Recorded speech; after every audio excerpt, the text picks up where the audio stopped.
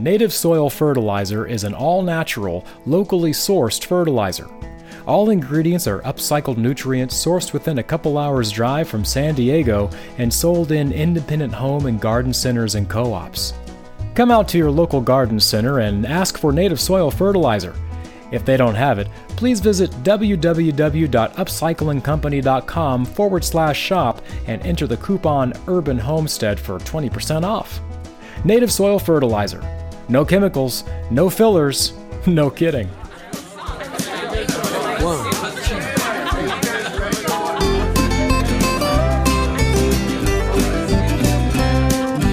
Let's go down to the Urban Homestead, Pasadena by the freeway.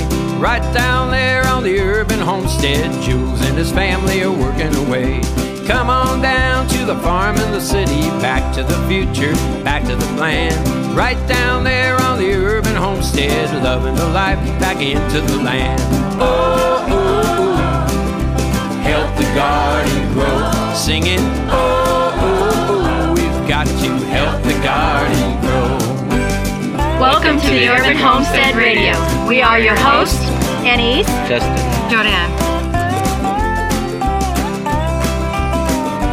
Special thanks to our sponsor, Lehman's, in Kidron, Ohio. For over 60 years, they have provided practical, non-electrical tools and appliances and home goods.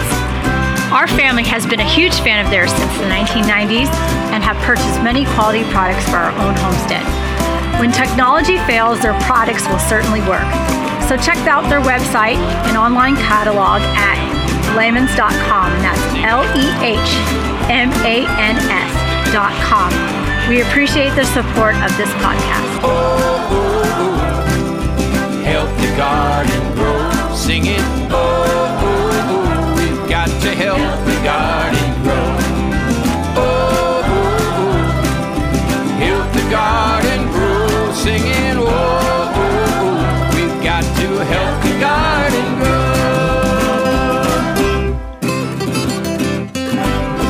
Hi, everyone. Thank you again for tuning in. Today we have Jared of Native Soil and Company. Hi, Jared. First off, we want to thank you for becoming a podcast sponsor for February. We really appreciate that. thank you. You're welcome. Thank you very much. Okay, so we want to talk about your company and what you do. So, Well, how you got started, and so how did you get started with Upcycle or Native Soil Fertilizer? Yeah, thank you very much, guys. This actually started for me as it was completely unintentional how it happened. I moved to California about 12 years ago. I thought I was going to be an environmental lawyer. Wanted to go fight the good fight. And in getting out here, I jumped in the ocean to go surfing after a rainstorm and got really sick from it. And that kind of sent me cascading on this path into environmental activism. I obviously didn't become a lawyer, but started to learn about pollution issues on the coastline, and then from there started to learn about different types of reuse. So got really involved with the Surfrider Foundation. And my career kind of just wandered through the investment world and into renewable energy, and then ultimately started consulting with wastewater agencies. And I started learning about how wastewater agencies are actually pretty cutting edge in terms of how they reuse everything that comes through there, from the methane that comes off of their digesters to recycling water for irrigation, and in some cases for drinking water, and then reusing biosolids, which is it's a phenomenal nutrient source that comes through the wastewater treatment process. Ended up doing some consulting work with a couple of wastewater agencies down here in San Diego.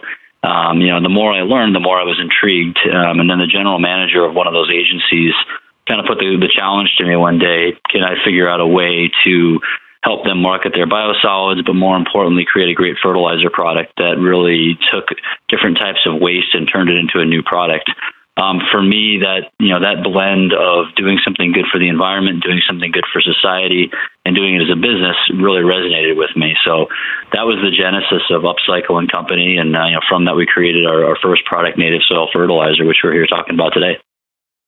So that's a fascinating story. So where were you from originally? Grew up in Connecticut, back up in the Northeast. A little culture shock out here, but this yeah, it's a bit of a change.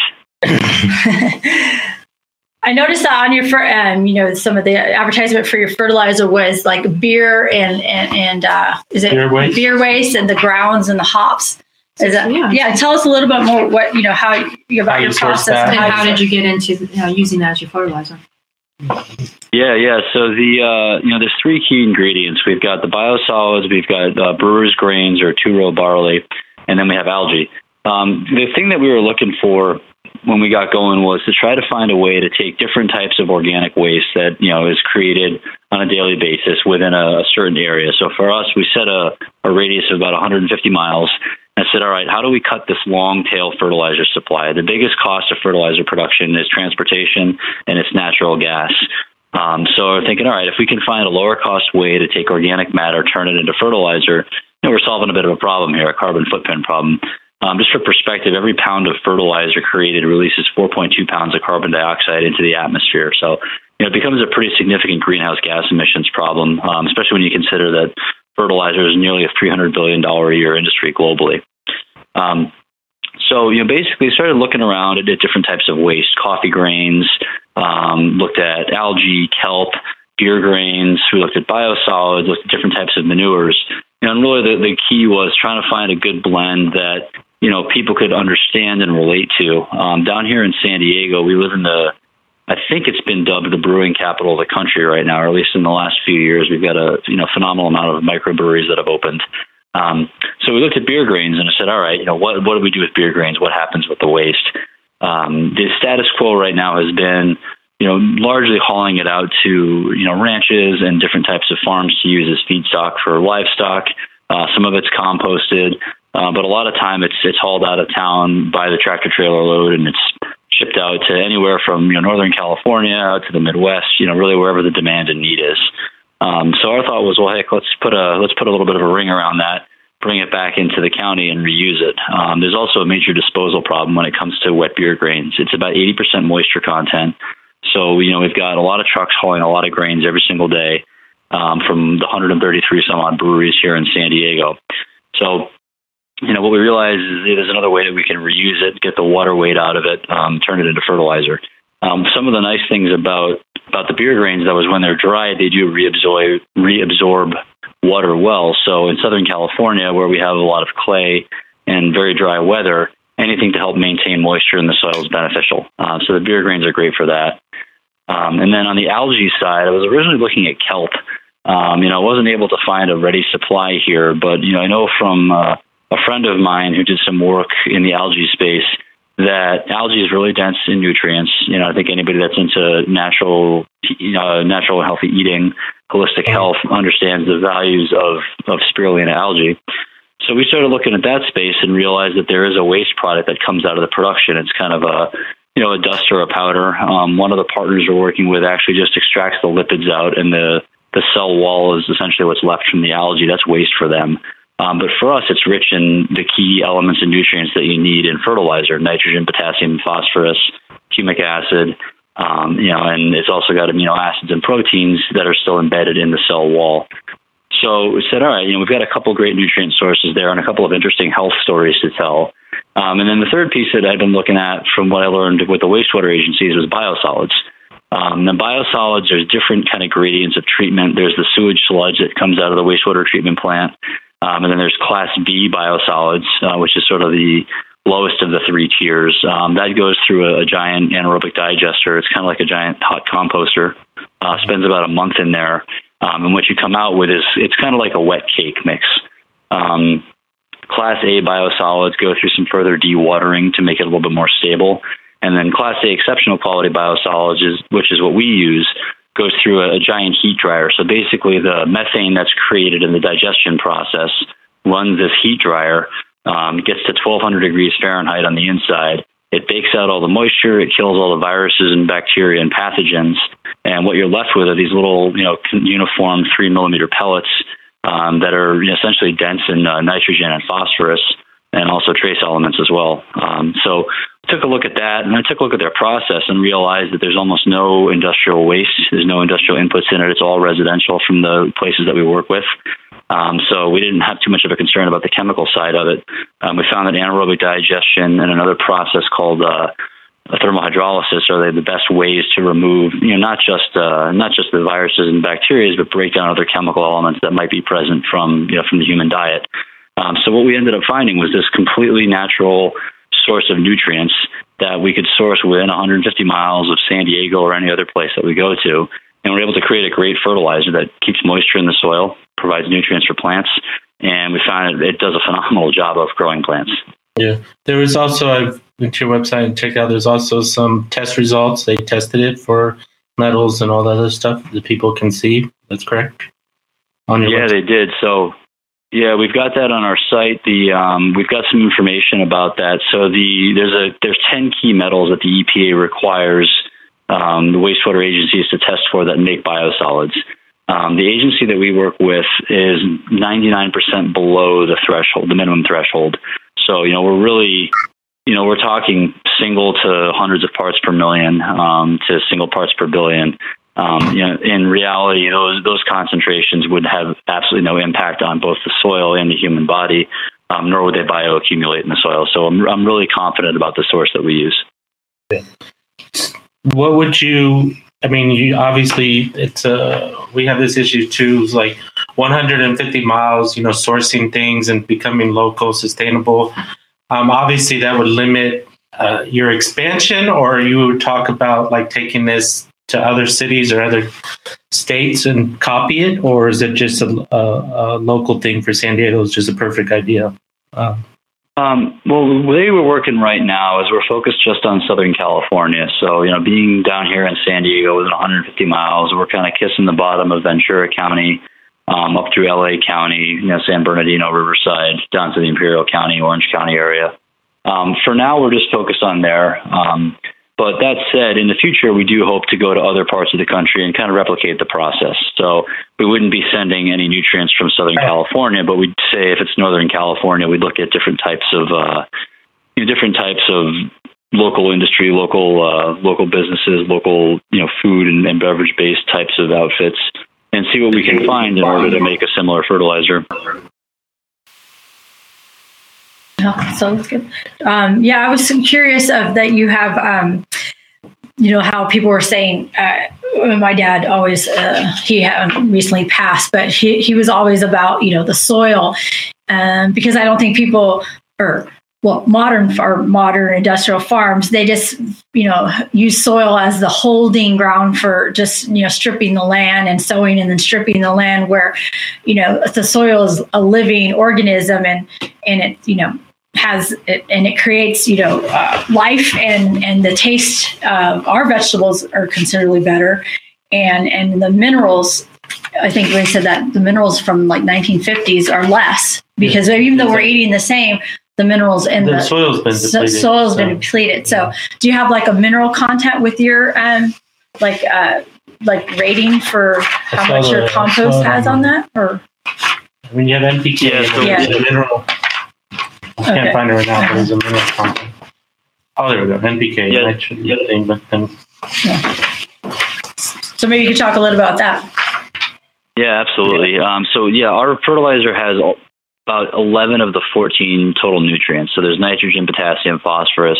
We also have calcium, magnesium, iron, boron, chlorine, kind of the key trace nutrients that are needed in soil.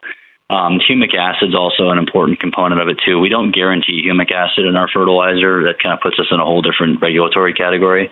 But it's something that is kind of contained within both the biosolids and the algae side. That's important for breaking up soil, particularly clay, and creating that space for bacteria to thrive and break down nutrients and use them for the roots. Part of what we look to in our fertilizer is the water soluble versus insoluble balance. So we're about 35-40% water insoluble, and the balance of that is water soluble. And what we find with that is biosolids have historically been used in brownfields and other Superfund restoration sites because they have this kind of unique, just naturally inherent slow release component to their nitrogen and phosphorus. Having that allows for kind of a longer term approach to gardening. So what we found is that with our fertilizer, we're able to actually, by applying it to the soil, we get some pop initially with their growth in plants, but some of the fertilizers actually, the nutrients are actually breaking down over time and kind of reconstituting the soil. So we're able to get longer growth cycles out of our plants, and we're able to get much more productive and tasty fruit over the course of that life cycle. Whereas with a more conventional non-organic fertilizer, you might have you may have a great tasting fruit initially, but it dies off over the course of the season. Yeah, as with any organic fertilizer, versus the chemical stuff, instant. People want that instant, boost.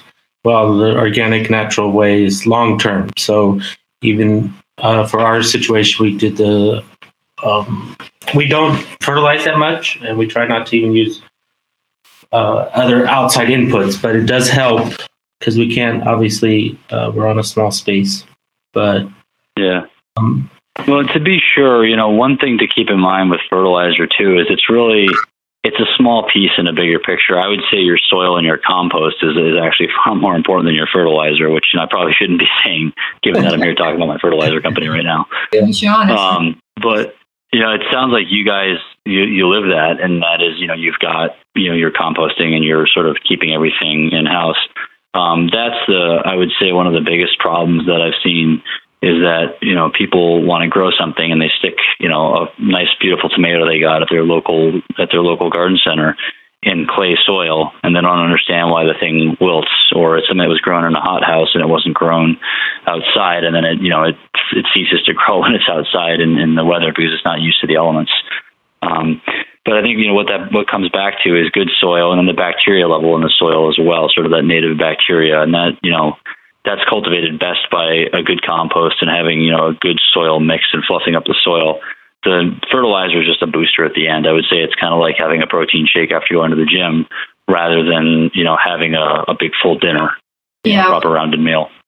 We see the problem here because a lot of people, they pay someone to come and do like a raised bed for them, and then they go to the local, soil garden center, and they get a load of soil dumped into the garden bed bags of soil. And we the biggest complaint, we have people contacting us and saying, I bought this organic soil and I planted these plants and everything's dying. And I think Justin, he went over to one lady's place and he looked at the soil, and it's just, the potting soil. It's like sawdust and shavings, the stuff that any garden potting soil sells. It's just dead and light and blow away. There's no nutrients in the potting soil that most people sell today. Mm-hmm. Yeah, and you said it before, that's a much bigger systemic issue. There's a really interesting study on soil quality and nutrient density in vegetables in Scientific American a couple of years back. I remember they're pointed to one statistic. I'm about 36 years old, so I think of my grandparents as, the Depression, World War II era generation, but they referenced that generation saying to get the same amount of vitamin A, I believe it was, that was present in one orange in the 1940s, you have to eat 8 oranges today. Yeah. Wow. And there was somebody told you about a spinach? Yeah. So that's, our dog, we have go to a chiropractor, and he was just mentioning it just last week, and this is what he said. So I'm just quoting him. So I don't know if it's, I'm just quoting him, but he said just Facebook remark. But according to the chiropractor, our local chiropractor, he said, yes, a cup of spinach back in the 50s, but now you have to eat like 500 cups of spinach because the nutrient content is so, depleted. And so even though we're eating food, we're not eating food. Yeah. And then we're talking about there was a bushel of oats. Yeah, weigh. I don't know where that was. They weighed a bushel of oats, and it weighs less, even though it's the same size, the same amount. It weighs less than it did 50 or 100 years ago because there's no minerals. Yeah. So it's pretty scary stuff because people say, well, it's oats, it's spinach. I'm eating well. Yeah. I'm eating good food, but are you getting your minerals? So that's why, we're big about getting the minerals too. It's not just about eating the food. It's actually getting all the components that is in the spinach or in, the orange in your body too. Yeah. We also have the same thing what I want to touch on with about the 150-mile radius was what we had to debate too is if you buy organic from New Zealand, yes, I know, and you're trucking in organic produce or organic meat from New Zealand and halfway around the world, is it I know. technically classified as organic? Because you just all the fossil fuels to take it over here when you can source local. Our food system is messed up. Yeah. It's a whole nother podcast. Oh, yeah, I know. So I have a question. You'd explained how your biosolids was far superior to the common sewage sludge that is sold often. I think one of the biggest questions I would have is, you said it removes metals and chemicals, but how about like anything about pharmaceuticals, birth control, or any kind of drugs that were in people's system? How does that kind of processing system break down? Does it process out like from, because there's something about like, it's a natural, but the human body is not the same as it was like 1,000 years ago. People do these drugs and they do these pharmaceuticals and birth control. So what comes out of the human body is not necessarily, I would say, organic or healthy as it would be if you just went out into the woods and somebody was eating really nice, good food. So how would you address people concerned about putting pharmaceuticals in the soil? Yeah, that's a great question. There's a whole kind of corpus of literature and research that's come out of EPA funding through both the EPA and through private universities that are focused on that issue. And it's broadly it's referred to as CECs, or contaminants of emerging concern, and then also pharmaceuticals and personal care products, PPCPs. Broadly speaking, the process that is used with the heat drying and the anaerobic digestion seems to be breaking it down. We haven't done any, to be fair, we have not done any specific studies with what we've got. However, what we have seen from the research, a great example is a study that was done by Milorganite, Milwaukee Sanitation. So with Milorganite, they looked at triclosamine, which is a very common antifungal. It appears in soaps and toothpaste. It's kind of one of the top 84 of all the 74,000 potential chemicals and products that are used that end up, in some way, shape, or form going through the human body or in and around the human body into the wastewater system. They found that a 150-pound person would have to eat 1,250 pounds of corn a day for 40 years in order to have any noticeable amounts of the triclosamine in their body, and then to have any potentially deleterious effects from it. So they have study after study that indicates that, and that was the most extreme of they did corn, they did tomatoes, I think it was squash that they studied. So there's a lot of research that indicates the same type of thing, that yes, we have the science and technology to be able to test in like individual parts per billion increments for pharmaceuticals, personal care products, antidepressants, antifungals, you name it, anything that we touch, use, consume on a daily basis. And we just sort of the population as a whole. The natural process of a human being digesting something that's already been approved by the FDA, whether or not you believe that the FDA is corrupt is a different conversation. Another podcast. That's a whole long podcast. And I'm willing to guess that the five of us could probably go on for hours about that. And probably agree with each other too. But, we have stuff that is technically scientifically proven to be safe for consumption in certain cases. The body metabolizes and uses a great deal of that. There is some residue that, shows up in urine and feces. But then, it goes through this anaerobic digestion process, this dewatering and heat drying process to break it down further. Then it actually gets blended and cut in our fertilizer. So it ends up being about half of our overall blend. From there, it's added to soil and watered in. It's broken down further by bacteria in the soil. It's then, slowly taken up in increments by the roots of the plant. It's metabolized by the plant, grows into the fruit or the leaf that you're eating, which is also exposed to UV light and, therefore radiation, which is considered the most effective way of treating for different types of chemicals and pathogens and viruses within waste, any type of waste source. Then we eat it and metabolize it again. So, the point through my sort of circuitous narrative there is that there is this very long both industrial process, chemical process, and then natural process that pharmaceuticals would have to go through before they go from the pill bottle on someone's counter back into a plant to be eaten. I would also posit that for anyone who likes to use animal manure, 80% of the antibiotics consumed in the world actually get fed to animals, not people. And the standards for composting chicken manure, cow manure, pig manure are significantly lower than the ones for the EPA requirements for treating wastewater. So there still is a gray area within this research. I don't want to pretend that, paint this rosy picture, and sound like, we're on some moral high ground.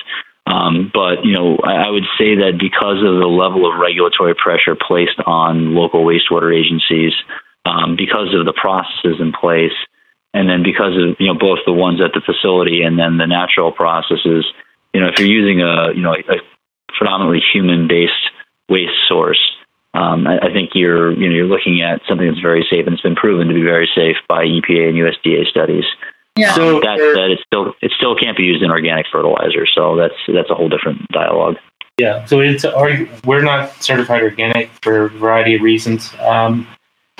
Sometimes paperwork. Sometimes we just like to experiment with some things. For the people that don't know, or people that are not familiar with it, I know that thousands of years ago, whatever the Chinese would call it, night soil. I think it was Asian. Mm-hmm. They had night soil compost. They would use it for their farm fields. For people that don't know, you touched on it a little bit on the intro that they, you went surfing and they pumped in the sewage sludge. They say don't swim after a storm. Where does it go if you're not turning it into fertilizer? For people that are unaware. Yeah, that's a whole different industry in and of itself. Yeah. Obviously, everybody goes to the bathroom every day, and they say there's 50 million tons of. That's an estimate in this book we're looking at right now, but about Gene Logsdon, but 50 million tons. So it does go somewhere. It's not like. Tell them what the book. Well, it's a book. Managing Manure to Save Mankind. Gene Logsdon. It's a book about manure. Yeah. So basically, they said there's 50 million tons of recoverable nitrogen, phosphorus, and potassium per year in human waste. So where does it go now if it's not turned into fertilizer? What you guys do? It goes in. Yeah, it's interesting. It goes to landfills. So it's something called alternative daily cover in landfills. Lovely. Sometimes they're dumping all the green waste, all the dark waste, all the stuff. They're going to be mining the landfills for compost. I think there's a movie, isn't there? Yeah. Or some bug that walked out. Wally. But yeah, you guys, I think we should get a camera and do some investigative journalism. I'm sure we could find some really, really stunning video of that. That gave me just an idea. There's your next documentary or something. Because where does this? Americans just consume and throw away, and there's no really, First of all, they eat basically crap in pure water. Okay. Yeah. We're polluting. The toilet system. Water. Yes. So obviously, if you're not living on a pit toilet or a composting toilet, everybody pollutes perfectly drinkable water. Yeah. And then it goes off and disappears, and it's somebody else's problem. Mm-hmm. So they said Europe has a different way of handling it. Asia has a different way of handling it. Obviously, it goes somewhere. So maybe you can enlighten us or not scare us too much. But scary. Yeah. Well, here's the point where my business model might make even more sense. So in California alone, I think we produce about 7 million tons of biosolids. What is it? I think it's a day. No, it's a year. In Southern California in particular, we take all those biosolids. So, again, keeping in mind it's 80% water. So we're basically filling up trucks with soup. Those trucks drive across the state of California to our good friends in Arizona. It gets dumped, and Arizona is okay with taking our feces. So then it gets dumped on farms in Arizona, as it is as Class B biosolids. So the Class B biosolids get dumped on farms in Arizona. They get baked by the UV radiation from the heat out there. It gets turned into the soil. They grow alfalfa and Sudan grass, which they then feed to cattle. which they then slaughter, which they then feed back to us. Okay. Oh goodness. So it's actually in the food cycle already. Yeah. Wow. And that's just one thing. There's also don't even address the animal more. Yeah. Methane. So go vegan. That's the moral of the story. Go vegan. or just eat less meat, or if you don't, raise it yourself. And so before you got into like you guys do. Before you got into this soil business, I mean, were you all aware of environmental issues? I mean, did you grow up like kind of just the American lifestyle, consuming, and then when you went and swam in the ocean and realized that something was wrong? I mean, did that completely change around your whole way of thinking, or were you always aware of like something was wrong in the way and society handled a lot of stuff? A lot of waste were recycling. Mm-hmm. Yeah, I'm gonna give credit to Zach De La Roca from Rage Against the Machine. So that's a very obtuse way of answering your question. Yes, I've kind of been aware of these things from the time I was young. I always kind of gravitated to that sort of counterculture stuff. For whatever reason, that just appealed to me. That said, though, I did not know anything about sewage and the waste and in particular the reuse side of it. It was more of sort of a reactionary, punk kid type of thing. But I still remember, seeing garbage on the beach and being aware of environmental issues. I think one of the starkest things I saw is I went to college in upstate New York, and we were as part of the outdoor program there, and one of the heads of the program was taking some of us out hiking and explaining to us how the western-facing slopes of the Adirondacks were yellowed and kind of more brittle than the eastern-facing slopes. And it turns out that it was a result of all of the air pollution and acid rain that was generated by factories in the Midwest that blew over the Great Lakes and then rained and snowed down predominantly on the western slopes of the Adirondacks. So it was really weird. You could almost, if you were a big giant and looking down on the Adirondacks, you'd see these slightly brown western slopes and these nice green eastern slopes. So it was, things like that I saw growing up, going hiking with my grandfather, seeing garbage in the woods kind of alerted me to these realities. And I always found more solace in hiking and, just kind of going disappearing in nature when I was a kid. So that was always something important to me. As far as the surfing side, though, I never experienced getting sick from dirty water back east. Wow. Interesting. So that was kind of an eye opener, and I would say like a pivotal point for me. And it's a very selfish point, frankly. It's just me saying I don't want to get sick surfing. That's not fair. But then it just sort of spiraled and turned into this this renewed sense of passion and direction. And then it's here I am 12 years later, still working on it. And to be fair, wastewater agencies are largely like the last line of defense for the coastline. It's if there's a sewage spill, it becomes a major problem. But people in that industry work incredibly hard, 24 hours a day, to make sure that there aren't spills. But there's other types of waste. It's runoff from the roads, and it's the fact that our rivers are paved over, and that that water can't filter and percolate into the marshlands like we had back east in New England. There's, rivers are not paved over, and there's these massive marshes that, can sort of absorb all of this runoff and all the metals and dust, and it rains regularly. So it's just a completely different climate. And you mentioned that before.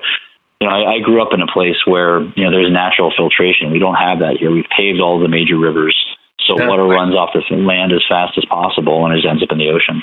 Yeah, they did say from starting up here in the mountain, up in Altadena, they Army Corps of Engineers decided to because of flooding dangers or risk or the price of real estate, they decided to make a concrete channel from here to the ocean.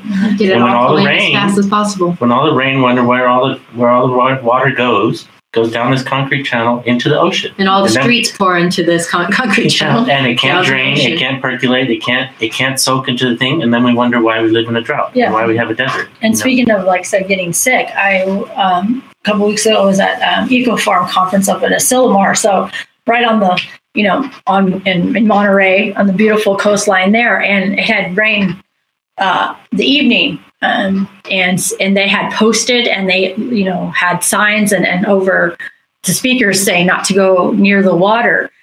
Just because it's just a little rain, and it was like, wow, even contaminated up there, as on a beautiful coastline right next to Pebble Beach, $1 million homes, and they had posting signs, don't go near the water. Because of the rain or the sewage? But the rain, but they posted because it must have something happened the night before, so it was don't stay away from the water. So like a sewage spill happens because the facilities get overflowed or something, they let something go to the ocean? Yeah, something like that. But yeah, it would just remind me of that. That's what they had. So yeah, I mean, even in the most, beautiful coastline in Monterey, you can't, they have do not swim signs after rain.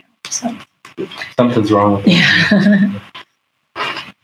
Have you had any challenges in starting the business, like getting it to market in terms of, government legalities, or what's the biggest challenge you had to face to get this product, up and running? There's standard business entrepreneur issues, finances, marketing, stuff like that. Yeah, it's everything. I mean, it's everything from, me being on point every day and getting out and doing my job, which is, I need to be going out and selling my fertilizer, and I don't feel like that every day, and I don't do it, as diligently as I should, to be honest. But, it's just every single day waking up and saying, all right, today's a new day. I'm going to go out and bring this to as many people as possible. But yeah, I mean, there's all those things, there's finances, but we've been really lucky. We've got a few investors that came in to help get things going. So, really fortunate to have good people behind us. You got a team?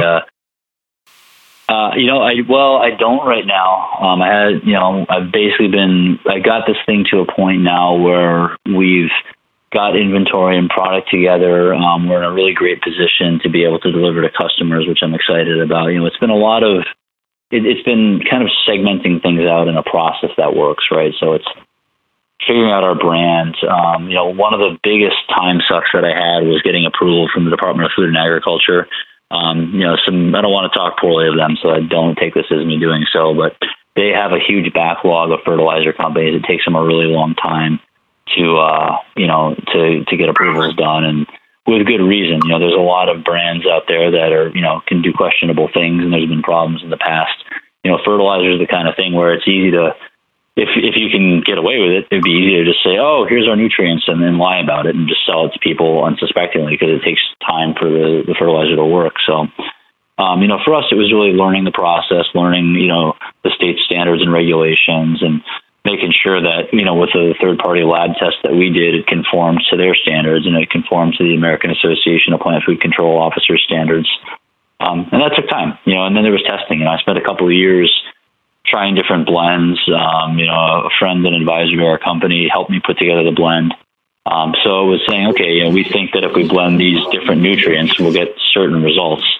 But, then you can have a great NPK blend. It doesn't mean it's going to work the way you want it to. Yeah. So yeah, you mentioned. Oh, go ahead. I was going to say, so yeah, that's just there's a lot of little moving parts, but I think you guys are probably familiar with that too. Yeah, any business is juggling everything. It's like you're juggling. It's like spinning plates, and then you have to go back to the first plate and spin it, and then and by the time you get to the 10th, you got to go back to the first. So, but yeah, with any challenge, I know you said challenges, but what's your favorite part of running your company? I mean, is there something that I know you have a cute slogan. Yeah, I just love your T-shirt. Find your soil mate. How's that working? I was just looking at that like that is a great T-shirt. Find your soil mate. Yeah, honestly, everything about it. I love working for myself. I've got some great people. The ladies who did our design work, Alina and Melissa, were incredible. I mean, Melissa came up with a really fun copy. We've got some really great taglines like "Find your soil mate," the future-friendly fertilizer. And then Alina did just a brilliant job putting together, the hugging carrots that we have on the front of the bag to illustrate Find Your Soil Mate. I mean, really, really have a great team of people that have come in and helped to put together this brand and tell the story of it. So do you just have one product or what? Or is it multiple products? Yeah. No, we just have one. We've got different bag sizes now. We've been selling an 8-pound bag, but we're actually releasing we released a 1-pound bag last week, and we have a 4-pound bag coming. what we found is that, not everybody has an awesome urban plantation or urban farm. So, we don't really need to be selling people 8-pound bags of fertilizer. So, trying to do that. But at the end of the day, what we find is when it comes to fertilizers, most of our competitors have multiple labels. They've got, their azalea blend, and they've got their geranium blend, and, all these sort of specific cases. Something that I love about plants is they don't discriminate. Amen to that. Yeah, they're solid like that. They, plants need certain types of nutrients, as you guys know, at different points in the growth cycle, and they'll extract those from the soil as they need them. If you're trying to grow scale or, rapidly, if someone's growing cannabis and needs to shave a week or two off their production cycle, then absolutely they need to spike their soil a little bit differently. But, for your average gardener, it's not necessary to do that. So we try to be honest with our customers and say, look, having all these different blends and adjustments of NPK and nutrients may be beneficial depending on your soil quality, but by and large, you really don't need to buy 5 or 10 different fertilizers or something for each of the plants in your yard. Ours is kind of a one and done. You buy our product just based on the volume that you need, and you fertilize everything and enjoy the process of growing. So what is there for people that say 1 pound, what's the application rate for that'll cover so many square feet or every couple of weeks or? Yeah, so with our 8-pound bag, for example, that covers 200 square feet. Okay. We recommend about a full handful per plant. So, about half the handful into the hole when you put a start in, and the rest of it spread around the base of the plant. Okay. It's the standard stuff. Yeah. I saw you selling, I think, was it on Facebook or something? You go to farmers markets and sell your soil bags. Is that right? Down in San Diego? Or you have a farmers market? We do. So which one would that be? Yep, we're in North Park, which is kind of a cool little uptown community. And then we're also selling at Pacific Beach right now. And if the people in Ocean Beach Farmers Market are listening, I'd love to be in your farmers market too. Well, I should know. Okay. Yeah. And then do people come back and, maybe 6 or, he says he doesn't, I don't know. You said you didn't get much feedback negatively, but how is the consumer response to do they come back and say, we put your stuff in our garden was amazing last year? Do you get any of that, or our tomatoes were awesome, or customer feedback? Yeah, it's kind of a mix. We just started selling our fertilizer last May. Okay. So, I haven't necessarily had anybody come back and, give me a huge high five or a hug and say, you're incredible. But, what we have seen, there are a few people and, some friends of mine and sort of friends of friends who have taken it and used it and seen incredible results. One of the companies that we partner with down here is called the San Diego Seed Company. And Brigitte, the owner, is great. She's taken our fertilizer and put it in the gardens at her place. And she's had awesome results. We actually saw this cabbage today. It's about the size of a soccer ball that grew with her fertilizer. Yeah, she's got fava beans that are, basically about 4.5, 5 feet tall within a couple of months. That's great. Yeah.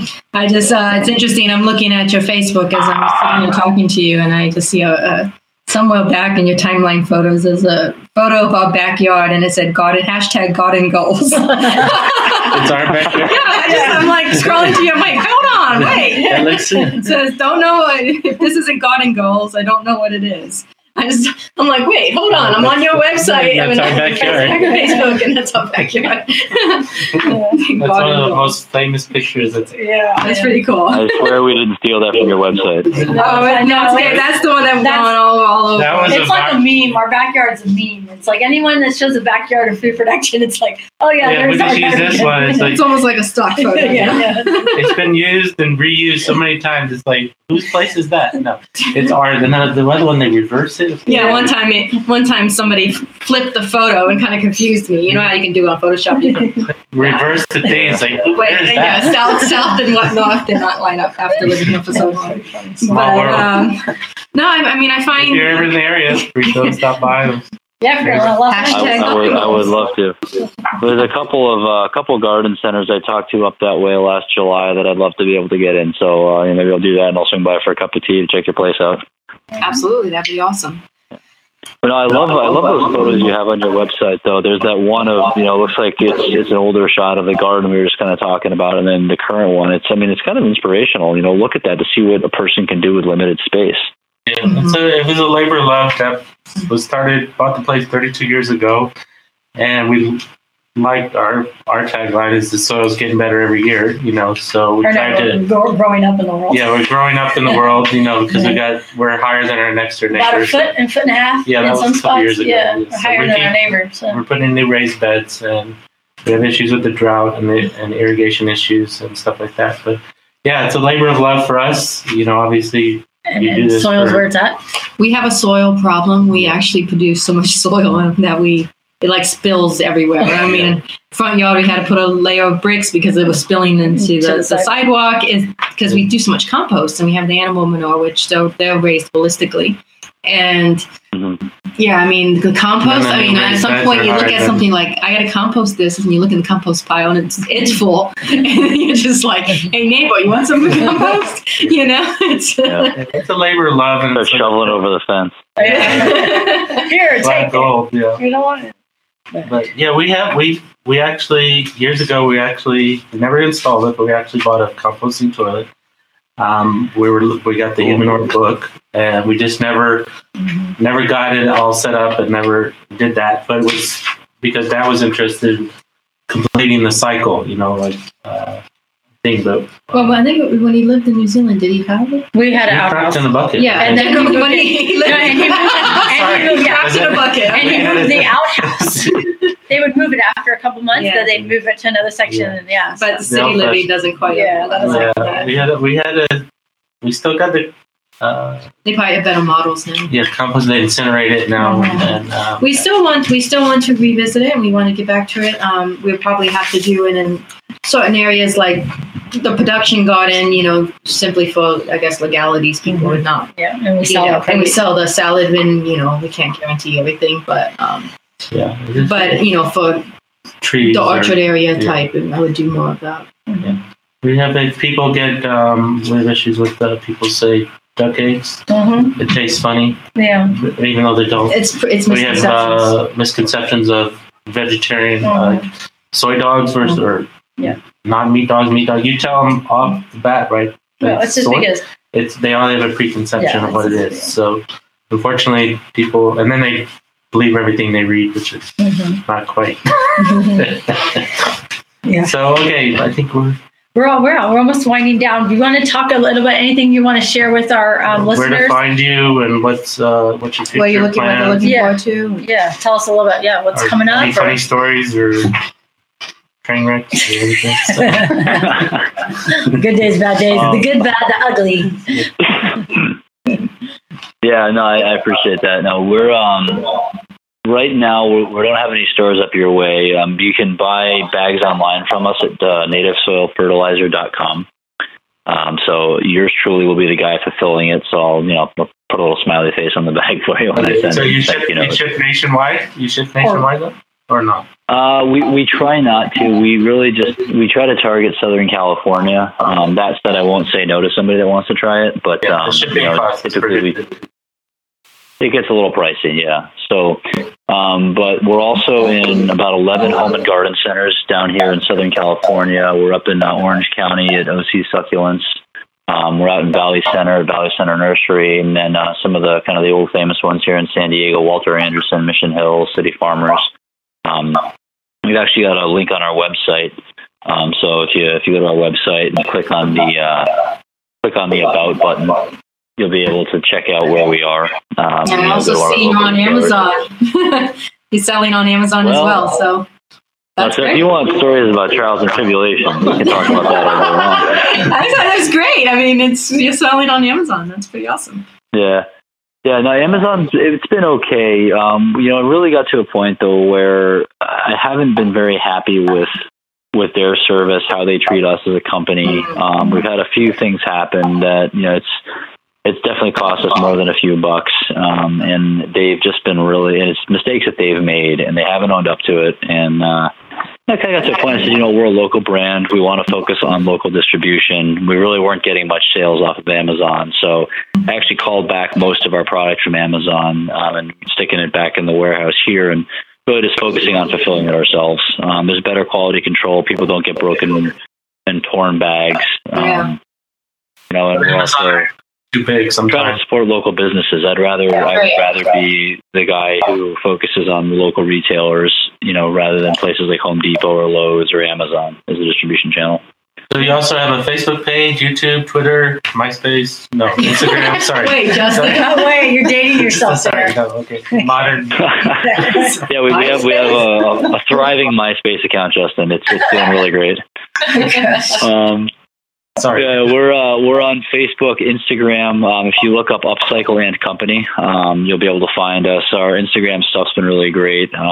So come check that out. We've got an awesome young lady working with us who does a far better job than I could ever even hope to do. So yeah, come check that out. She's sharing all sorts of great stories and things that are going on with partners of ours and things that we're doing at the company, where we're going to be at farmers markets, and we're going to start doing some pushes about some of the retailers that we're in. And then I'd say too, for anybody out there listening that's intrigued by this, please go to your local retailer and tell them you're looking for native soil fertilizer. The more people that get out there, and you guys know this too, the more people that get out there and ask about you, the more retailers are going to listen and want to carry you. And it's really important for a business like ours that we distribute ourselves. We don't work with Central or L&L at this point. We've talked to them, but just waiting for things to happen. So we're doing it ourselves. It's really bootstrapping this, and the only way that retailers are going to carry our products is if you go in and ask for it. So I would say please go out and ask for it and put your set up. Yeah, that's a great model. Just to keep it local, keep it, keep a personal touch to it, keep it, like I said, homegrown. Basically. The people say, do you ship your produce? No, we have the same thing too. That would defeat the purpose of shipping our produce halfway around the world. Yeah, that's not the point. No. So it's sort of like you want to get big and you want to grow, but there's a limit and what you could do personally and to keep the quality control and stuff like that. We've had to, we didn't know anybody going in business doing that. We also want to thanks again for sponsoring the podcast.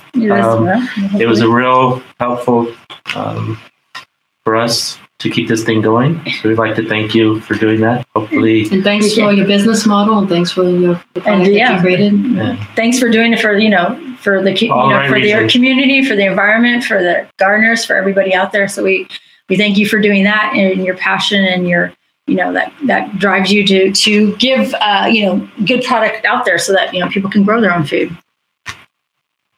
Thank you. I appreciate that. I'm very grateful for you guys, for the opportunity to work with you and be here, and the fact you guys are doing the same thing we're doing. So, thank you for also making a stand for local agriculture and for people's health and wellness and knowledge. It's very inspiring for me when I found out about Urban Homestead and what you're doing, your family story. It's an awesome thing to see. So, we got to support each other, and it's all about community, and everybody has their different things. We have the produce and you have the soil, and we have to find people like networks and satellites and support each other. So that's hopefully push more people your way to find out about your product and continue the hope you continue to grow in a holistic model too. So we hope you stay in touch and become friends and keep in touch. Maybe we'll get you back on another podcast and do maybe a little video. Maybe stop on by. Yeah, there we go. There's I have you over for dinner. From dinner. There's always that. Thank you. Our doors always open. So thank you again, and we really enjoyed talking with you. And we'd like to thank our listeners for tuning in. And until next time, bye. See ya. Thank you. Thank you.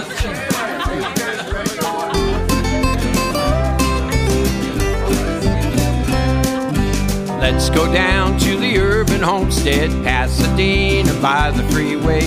Right down there on the Urban Homestead, Jules and his family are working away. Come on down to the farm in the city, back to the future, back to the plan. Right down there on the Urban Homestead, loving the life back into the land. Oh, oh, oh, help the garden grow. Singing, oh, oh, oh, we've got to help the garden grow. The Urban Homestead theme song was written and recorded by Tom Fair. Thanks, Tom.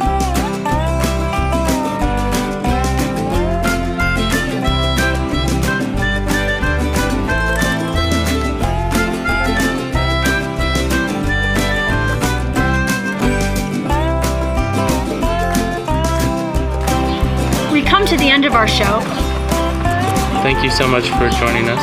Be sure to tune in until next time. This is Annie East. Justin. Jordan. Keep on growing.